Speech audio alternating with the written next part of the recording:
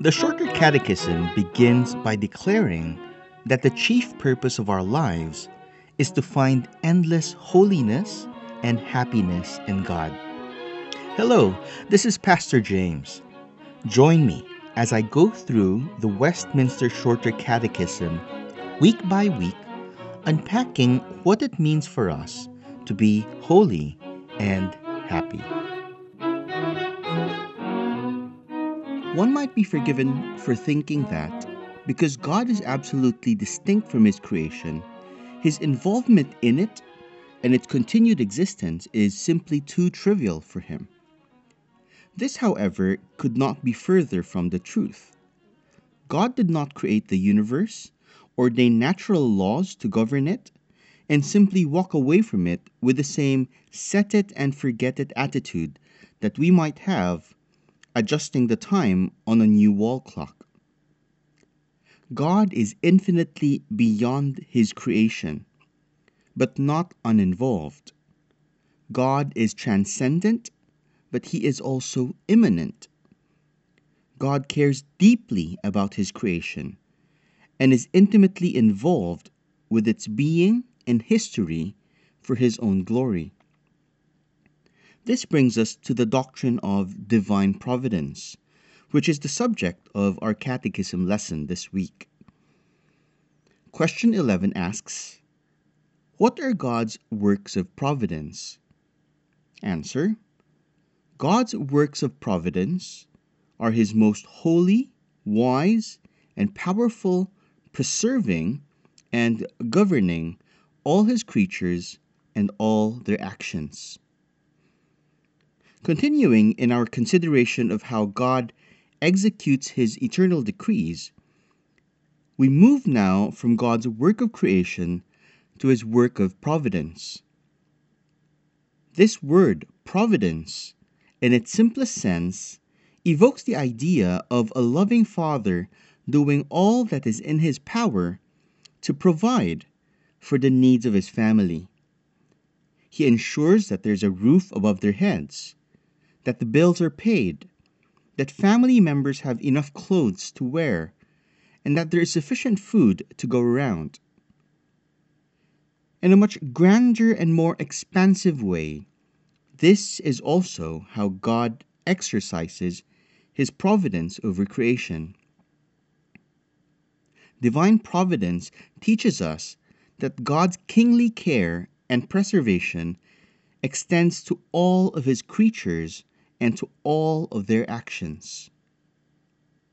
In His perfect holiness, wisdom, and power, God orders everything in history according to His decrees and for the glory of His name. What this means is that there is not a moment in created time and space that is outside of His sovereign rule and control. There is never a rogue second or atom that is somehow beyond the reach of divine providence. Everything that has ever happened in the past is presently happening and will yet happen in the future, perfectly concurs and complies with God's good and sovereign will.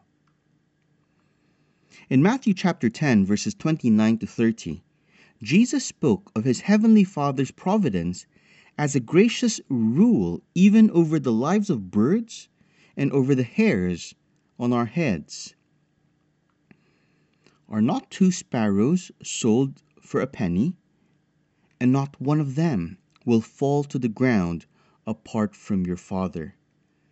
But even the hairs of your head are all numbered. That God's providence extends to all of God's creatures and to all of their actions means that even the fall of man could not ultimately ruin or overturn God's good and great purposes. Rather, in a mysterious yet deeply comforting way, even man's sin and the consequent miseries that arise from them fall within the purview of divine providence and are being used by God towards the ultimate end of His unending glory in sinful man's redemption.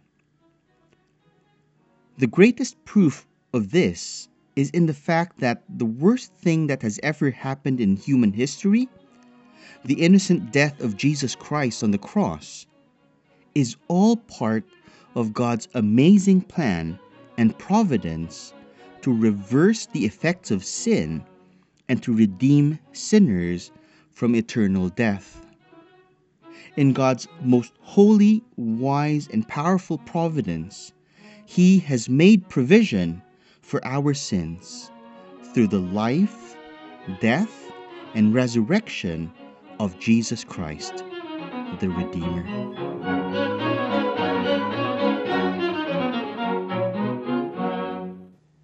This program was brought to you by Pilgrim Community Church, a confessional Presbyterian church that meets in Cubao, Quezon City.